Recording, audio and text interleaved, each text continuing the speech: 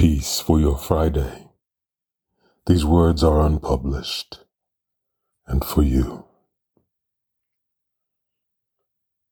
Maybe love is not the problem. Maybe the way we think about love is the problem.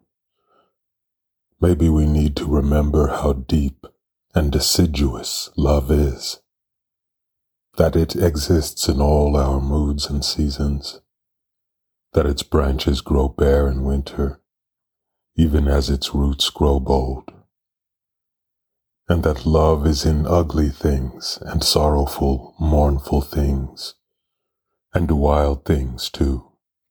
When a nation examines itself and feels shame at its truth, this too is love. Love is when we tear down rotten structures, and when we vomit the poisonous lies about who we are together. Love is honesty even when it hurts, especially then. Love is a willingness to wade into uncomfortable waters, to reach a healthier shore. Love is remembering what matters to remember. Remembering to remember. For memory, no matter how painful, is a womb for birth. Love is not happiness. It is a vitality that allows happiness to feel welcome, to take root. Love is the oxygen of grace. Grace for yourself. Grace for all things. Not unconditional acceptance. Grace. An honoring of the isness of things.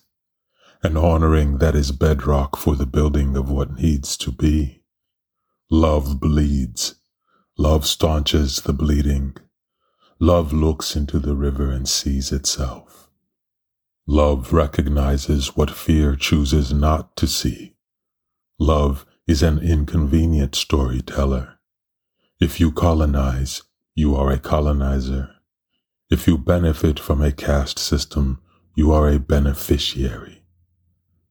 Love gives us the story undiluted, undistorted. Love is braille, tactile language, and mist. Love is mist. In the end, love is a refusal to let die matters that should live. Love is resistance. Those who oppress do not want love anywhere around, for love destroys castles and makes love between dirt and dreams. Love is sunlight on the skin of injustice until it burns. Love never goes, so it never returns. Love is the courage to act, the action of courage. Love ruins world orders. Love's orders raise life from the ruins. Love weaves urgency and ease. Do you want to taste love? Stand on a mountain and taste the breeze. Love is the end point of all disease. Love composts harm into harmony, haunts as it heals. This poem cannot end because love does not end. Love is the beginning of how we begin.